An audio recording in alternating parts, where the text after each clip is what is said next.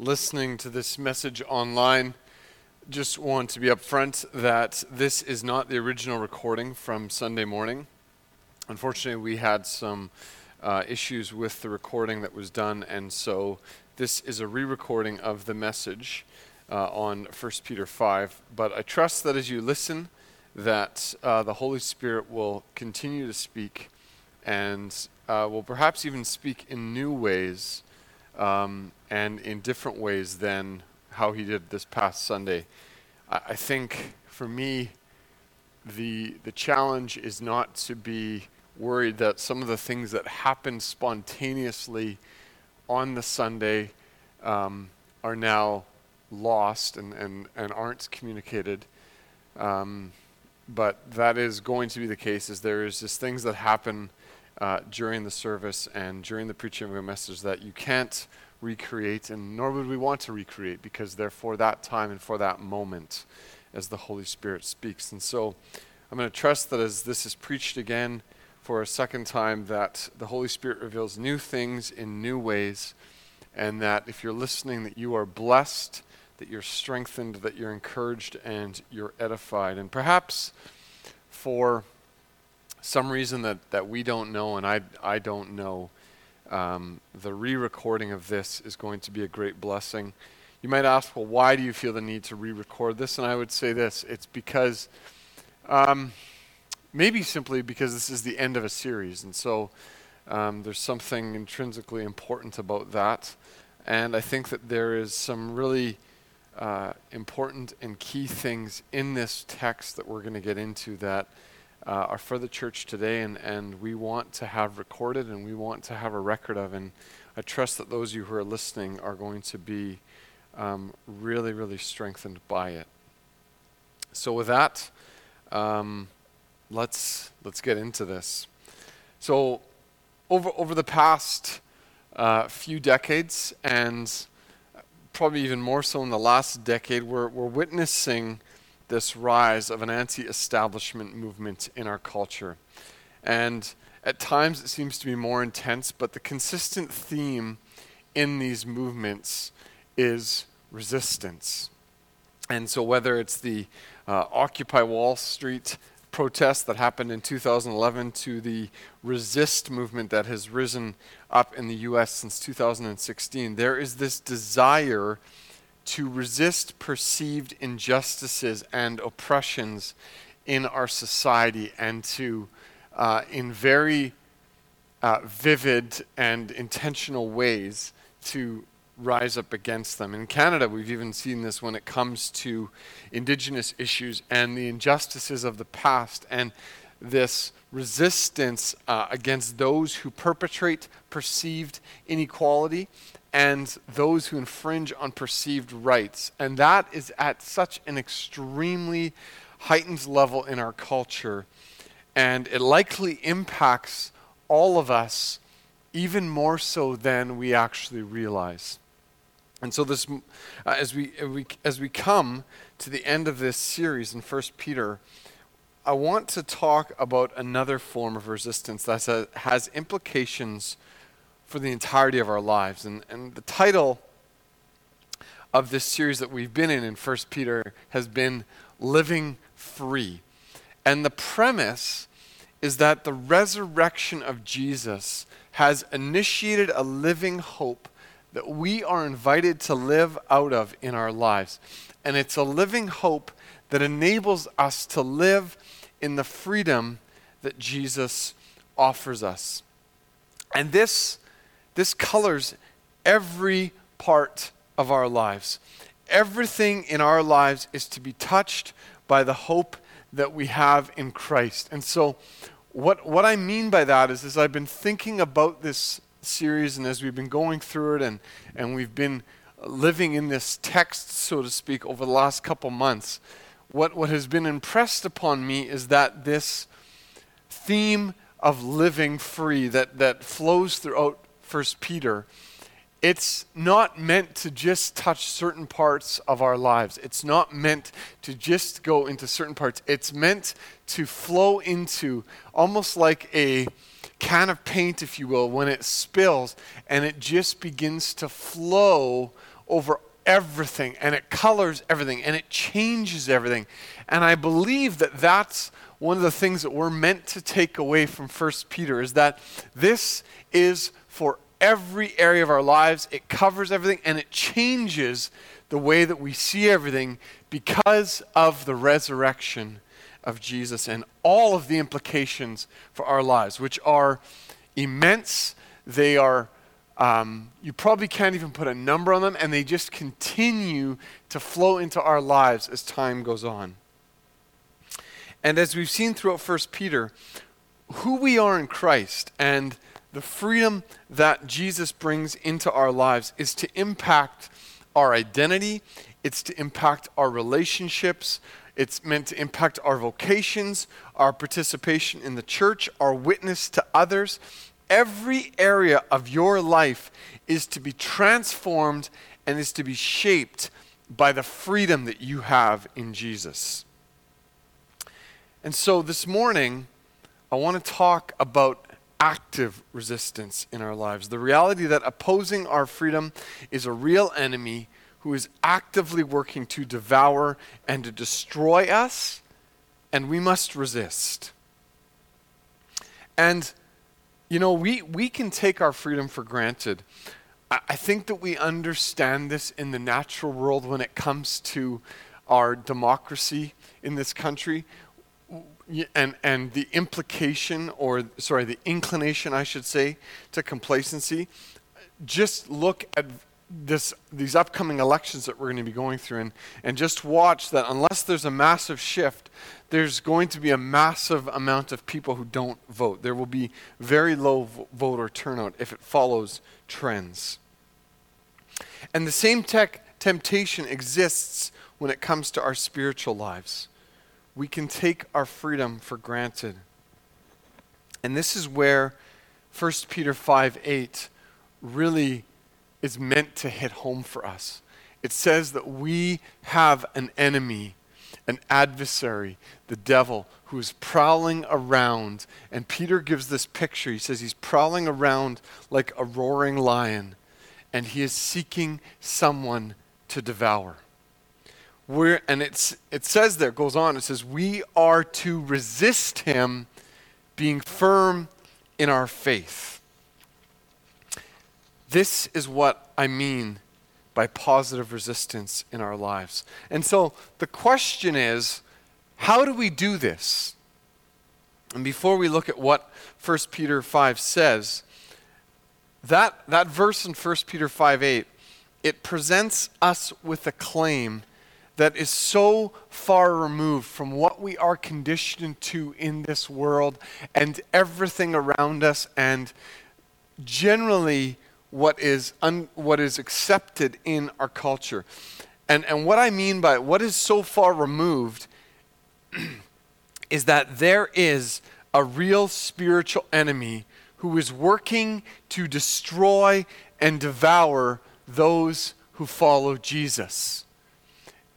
This means that what this verse is putting forth is that Satan is not imaginary. He is not some cartoon caricature. He is actually a demonic entity that is active, and he's predatory right now. And it is this reality that leads Peter to write what he does in chapter 5, that we are to have alert, active, solidified faith that resists the devil and his work in our lives. And so how we actively resist is the question. How do you actively resist? How do you have that type of firm faith in your life? How do we foster that type of faith in our lives? And so we're going to get into this, and we're going to read the first few verses here of 1 Peter 5 together. 1 Peter 5, verses 1 to 5 says, "So I exhort the elders among you, as a fellow elder and as a witness of the sufferings of Christ, as well as a partaker in the glory that is going to be revealed. Shepherd the flock of God that is among you, exercising oversight, not under compulsion, but willingly, as God would have you, not for shameful gain, but eagerly, not domineering over those in your charge, but being examples to the flock. And when the chief shepherd appears, you will receive the unfading crown of glory. Likewise, you who are younger, be subject to the elders. Clothe yourselves, all of you, with humility toward one another. For God opposes the proud, but gives grace to the humble. So when we talk about having firm faith that actively resists the devil, the first point of how we can have this is to receive the gift of leadership. And we're going to get into this. There was a church, though, I saw this last week, church in Tennessee, who advertised their upcoming fall lecture series this fall called The Christian Woman. And they advertised sessions that are going to include teaching on being a faithful wife, being a loving mother, and the role of women in the church, among some other topics that they're going to preach on.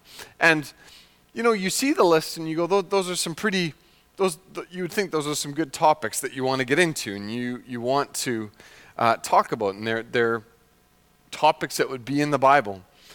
The one issue that when you looked at this thing being advertised that was slightly problematic, however, is that all of the speakers teaching on this are middle-aged men. And I'll leave that there except to say that I don't think this is the gift of leadership that Peter was envisioning here. So the question is, how do we understand verses 1 to 5 here in 1 Peter 5 in light of the surrounding verses and in light of the context of what has been said and the letter even as a whole? How do we gain insight into what Peter is writing here? Because if we don't maybe understand some of the context, it might even feel out of place, but I don't think it is. Peter writes at the end of chapter 4 of the judgment that begins at the household of God. And it's a sobering reminder for us that the conduct of our lives, how we walk out our faith, matters when we profess faith in Jesus. There is a level of expectation and accountability, and we shouldn't shy away from that when it comes to those of us in the church. There is a level of expectation for how we walk out our faith and how we walk out our following of Jesus in this life. And our faith matters.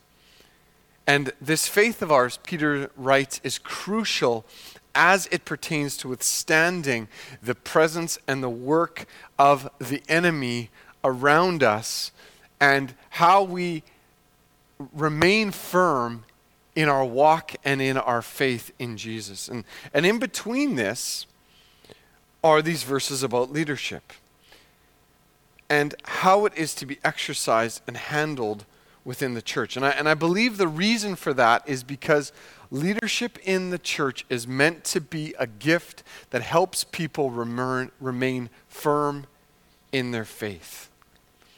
There is both a calling here to how leaders and elders specifically are to walk, and to how the church is to receive that leadership. And Peter, he doesn't elevate himself here. He puts himself on the same level as the leaders and who he's writing to as leaders. He could have elevated himself as an apostle. This after all, this was Peter speaking and writing. And interestingly, he doesn't do that, and he doesn't speak to himself being a witness to the resurrection or even the transfiguration, both of which he was a witness to. Rather, he speaks very intentionally of being a witness to the suffering of Jesus.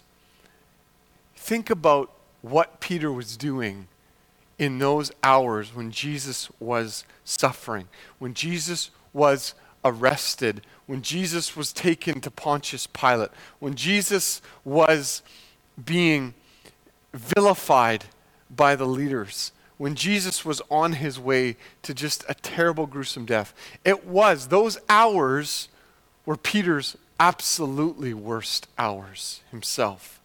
He denied, he deserted Jesus, and yet he puts the focus on that intentionally. And I think it should elicit in us the question, why? Why does he do that? It reveals to us that things can be restored in our lives. Peter was restored, but we need to be real about where we are and where we've been. And it lays on the very bedrock of leadership, the foundation for those who are going to serve in that. We're to be real, we're to be honest, we're to be transparent, and we're to be aware of our shortcomings. And when I think about that, I need to recognize that I've made decisions in leadership that I regret, and I've walked through situations that I regret, and even situations that I still don't understand. And I think as leaders, it should be becoming of us to admit that, because that is the reality of walking through it. Leadership in the church is daunting. But there's some clear expectations here for elders and for pastors in the church. And we need to be clear about these things. We're to care as shepherds for the flock. It says we're to care, we're to lead, we're to tend to. And that presents that picture of how Jesus led and said that he was the shepherd to us. We're to be willing, we're to be eager, we're to lead by example. We're to resist power, we're to resist control, and anything that would get close to deceitful gain. Leaders are to lead with integrity and authenticity. That is challenging. That for all of us in positions of leadership in the church as elders, that is very, very challenging. But it also brings up what is increasingly a difficult discussion in our culture. And that is willingness within the church body to receive church leadership. When we talk about rampant individualism in our culture, and it is rampant, and we're conditioned, all of us are conditioned to accept it. When we talk about that and we recognize what the prevailing views are and the prevailing trajectory in our culture, we realize that these verses, they cut completely against that. These verses, when they come up against where our culture is and where our culture has been, even where our culture is going right now, these verses don't align at all. They cut completely against it. Leaders, it says, are to exercise oversight, leading those in their care, walking in the authority that has been given to them. That right there is so countercultural. And as I was thinking about that this week, and I thought, if I were ever asked this question, and I'm gonna ask it now to myself, and so you're gonna hear the answer. But if I was asked, what would you want people to know most about leadership? When it comes to some of the inner workings of leadership and how leadership functions in this church, in this particular body, I would say this: the depth of, I would want you to know the depth of our love and passion for people and their spiritual health. There is passion for that. And as I think back over the years of being in the church, both in leadership and when I wasn't in leadership, so maybe when you would call if I was just a church member or an attendee, as I think back over all that time, I recognize the incredible gift that leadership is to helping people grow and remain firm in their faith. It's so, so important. And our need for the church, our need for each other's gifts, and for godly leadership is absolutely necessary to our faith remaining firm. And this is being questioned to great length in our society, and I expect that to continue. But the truth of these verses will remain. And the question for us is, what are the applications for our lives? What are the applications for our life together in the church? And how we remain firm in our faith by receiving the gift of leadership. And I think the key is seen here in verse 5. And that applies to all of us. Peter says, this is for all of you. We're to clothe ourselves with humility towards one another. And that's the second way to have firm faith that actively resists the devil.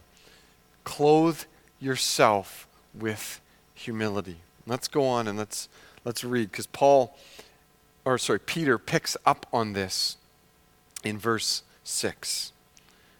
Humble yourselves, therefore, under the mighty hand of God, so that at the proper time he may exalt you, casting all your anxieties on him because he cares for you. Be sober-minded, be watchful. Your adversary, the devil, prowls around like a roaring lion, seeking someone to devour. Resist him, firm in your faith, knowing that the same kinds of suffering are being experienced by your brotherhood throughout the world. And after you have suffered a little while, the God of all grace, who has called you to his eternal glory in Christ, will himself restore, confirm, strengthen, and establish you. To him be the dominion forever and ever. Amen. When we talk about verses 5 and 6 here, and specifically this clothing ourselves with humility and this humbling ourselves, I don't think any of us takes this nearly as serious as Scripture does, if I can say that in humility. Because I say that because God's opposition to pride is pretty clear. He is in opposition to pride in our lives. It is in humility, it says here, that we receive the grace that we so desperately need, all of us. So another way we could talk about having this firm faith in our lives would be pursue freedom from pride in our lives. And it brings up a question for us, this text. Are we ruthless in examining where pride is present in our lives? Because we are immersed in a culture that celebrates and values and welcomes everything about pride. It's part of the very fabric of our culture. We like to have pride operating in us. So, and this gets down to very practical levels. So when children and kids, when you think that you're better than someone else at school, that's pride. When parents think that secretly their child is better than someone else's child, that's pride. And there's so many examples, little examples of that, where we operate and we function and we allow pride to exist in us that is so harmful. And yet we think that pride is harmless. We really do. We actually think to large extents that little bits of pride, as long as it doesn't manifest itself too much, and as long as other people don't see it, because a lot of this is about presentation and how we present ourselves with humility, we think that's okay. But it creates in us ways of functioning and behaving, it says here, that God will oppose. Now, I'm not saying God is against you. Obviously, Romans 8, God is for us. He's not against us. But he will oppose sin in our lives. When there is sin that is operating in us, and when the sin of pride is operating in us, God will oppose that. And the implications are dire according to these verses for us. Because pride, when it exists, it opposes God.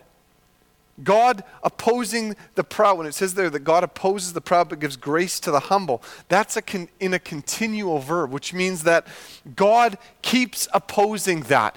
God keeps giving grace. We want the grace to be kept being given to us, be kept poured out to us, and we don't want God to keep opposing pride in us.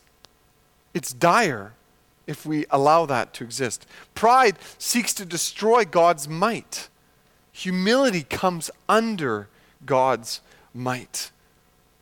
Humility comes under the mighty hand of God. Pride destroys us. God exalts those who are humble. There's a future promise to that. Not just in this right now, in the here and now, but there's this coming, you will be exalted. And that's in humility. And pride ruins our peace in the here and now. So, in our lives, pride robs us of God's care because we think we can do it on our own. And this is crucial understanding for us because humility comes from casting our anxiety on God. This is where it goes here in the text. We hand this over. We're trusting God, not trying to rely on myself or other things to feel secure.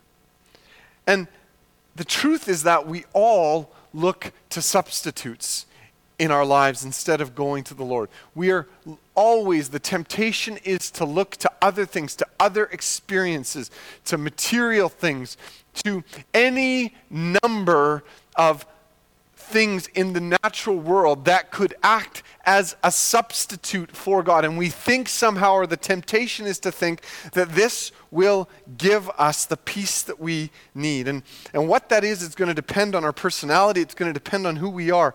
But we gravitate to distractions and the pursuit of countless things to try and soothe our anxiety.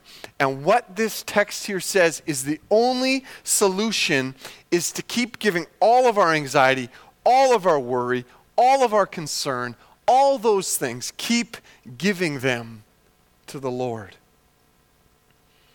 And so this leads us to the third way that we can have firm faith that actively resists the devil, and that is to release your anxiety to God. Or another way we could say it is to pursue freedom from anxiety.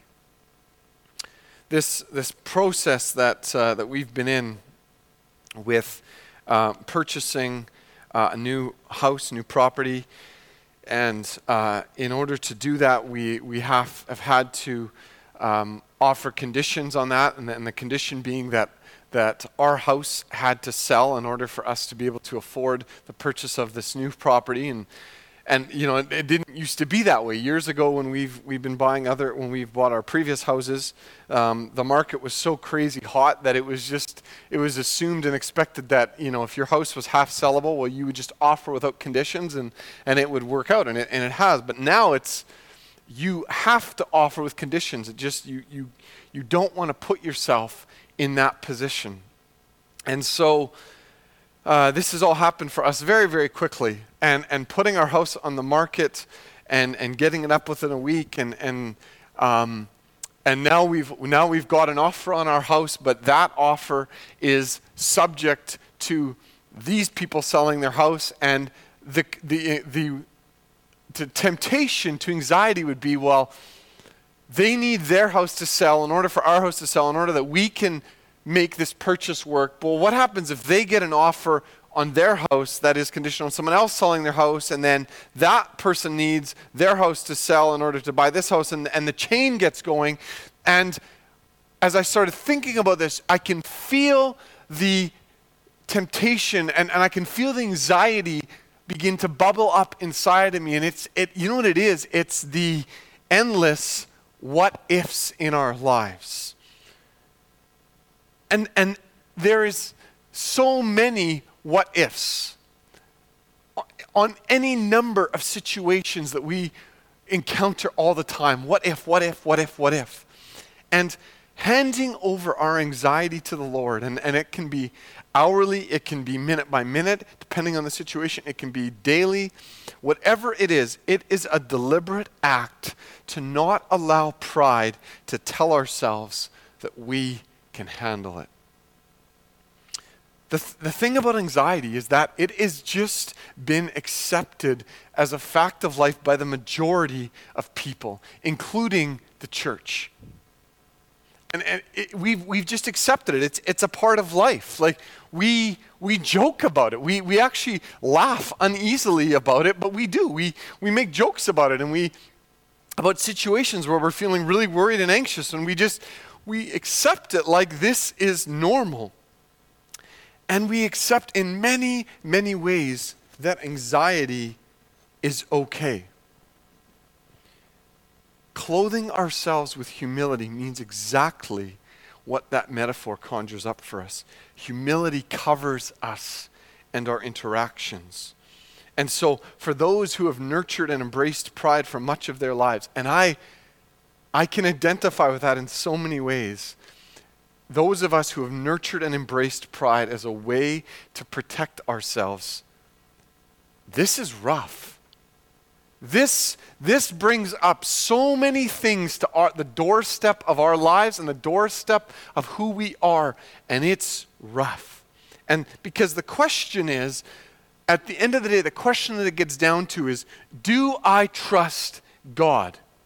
Trust and peace are the opposite of anxiety. And it's prayer and thanksgiving that Philippians 4 is central to casting our anxiety onto God, so that his peace, the peace of God, will guard our hearts and minds in Christ Jesus. The thing about that, all of that, is it's active. It's not passive. It's not apathetic. We have to be mindful of this because we can actually find the logic for spiritual laziness in these verses. Let me just walk this through for us. We can think this. God is all-powerful. He is mightier than Satan. He cares for us. All true. The logic that can stem from that is that we can then go on living life with this assurance that breeds spiritual passivity and laziness in our lives. And so the question for us is, do we stop at the end of verse 7? Do we draw out our own implications from that verse? We cast our all anxieties on him. He cares for us. Do we draw out our own implications of that leads us to apathetic faith? Or do we allow Scripture to actually form the implications for us? Because what's really important here is there's a clear connection between clothing ourselves with humility, releasing all of our anxiety to God, and the need to be sober-minded and watchful. And that leads us to the fourth way that we can have firm faith that actively resists the devil. Be sober-minded. Be watchful. The connection to the rest of this verse here, so after this, God cares for us, and then be sober-minded. That connection there is massive because there's real danger. There are real anxieties in life that can be really, really overwhelming at certain times. And we need to deal with these. And the truth is, and what we need to take into the very fiber of our beings is, God is the only one that can heal us. And the reason that spiritual passivity, it's such a big deal, and it's far bigger than most of us realize, is that it makes all the difference as to whether we actually live out our faith, if it actually becomes that thing that colors and immerses every part of our lives, or whether we just live spiritually compartmentalized lives that we aren't really sold out for. That is what's at stake. It's a huge deal. And at stake in that, if we begin to digest and understand the totality of this book, at stake is our spiritual freedom and your desire, the level of your desire for more of God's presence and power in your life. So Peter says, be sober-minded, be watchful. The opposite of sober-minded is drunk. And so drunk is a distorting of our senses. The opposite of watchful is sleeping, which is a total loss of sense. And so to have sober-mindedness, to be sober-minded, is to have clarity. There's so many temptations pulling for our attention in our world today. And not that they're all bad. They're not. There's many things that are pulling for our attention that are not inherently bad. They're not inherently in any way sinful. They can actually be, when handled properly, they can be quite good. But the dangers with any number of things is that if we allow them to, they lead to mental intoxication, being consumed by the things of this world. And so our attention, desires, passions, and thought life can become addicted to things that hinder or even prevent spiritual alertness or concentration in our lives. And Peter, he uses the term sober-minded here 3 times in his letter. And the first instance where he uses it is in verse 13 of chapter 1. And it's on the back of all the promises of verses 1 to 12, where he talks about the living hope and the inheritance that we have that is imperishable, undefiled, and kept in heaven for us. It's never going to change. It's an amazing, amazing inheritance that we're going to. And this salvation that we have and God's power that is keeping us and keeping us secure and watching over us, and this salvation that we've received that is just unbelievably glorious and leads to just this incredible joy in our lives. All of that amazing, good, crazy, awesome stuff. On the back of that, he says, therefore,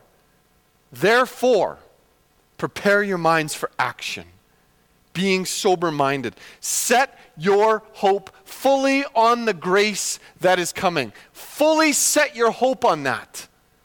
Not partially, not 2/3, not even 85%. Fully. Now, this grace that he's talking about, Peter says later in 1 Peter 4:10 that we are to be stewards of this grace to one another. So we're actually responsible. The stewardship is there's a responsibility to handle this grace to one another and with one another. We're blessing and encouraging and equipping one another with this.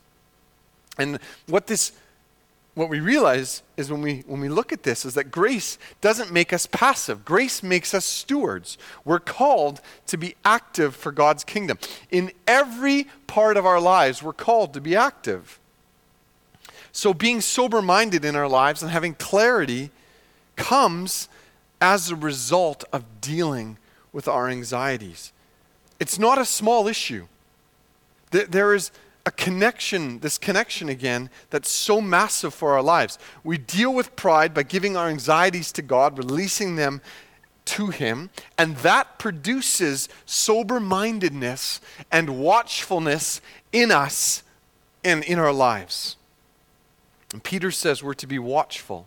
Now, he doesn't tell us specifically how, but there's lots of similarities here to Ephesians 6 where it speaks of what it means to be watchful, where Paul says, finally, be strong in the Lord and in the strength of His might. Put on the whole armor of God that you may be able to stand against the schemes of the devil.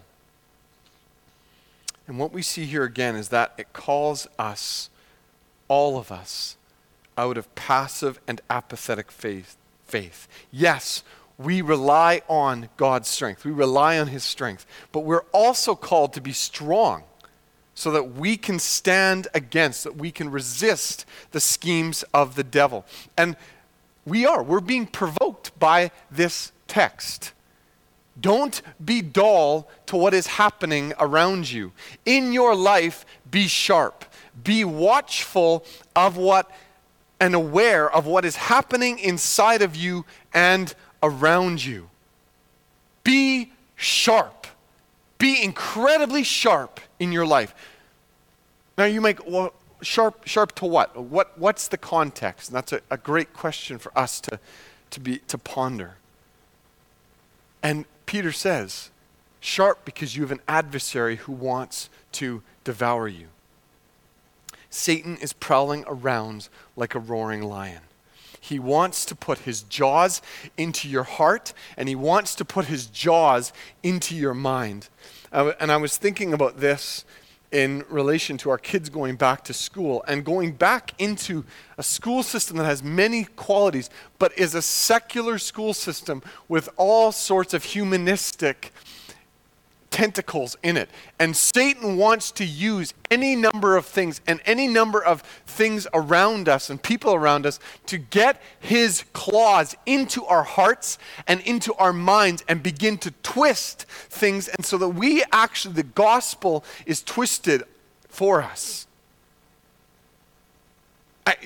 A real life example of this is Jess and I. We know a young adult who grew up in the church with us, passionate for Jesus, hungry to learn, committed to the church. I remember conversations I had with this person where I was just like, I was so blessed by their passion and their hunger for Jesus at a young age. And it wasn't surface. They were going into the Word. But this person there's things that have happened in their lives, hurts that have happened. I don't even know all of them, but I know that now they have been taken on this process by a secular counselor of deconstruction of their faith.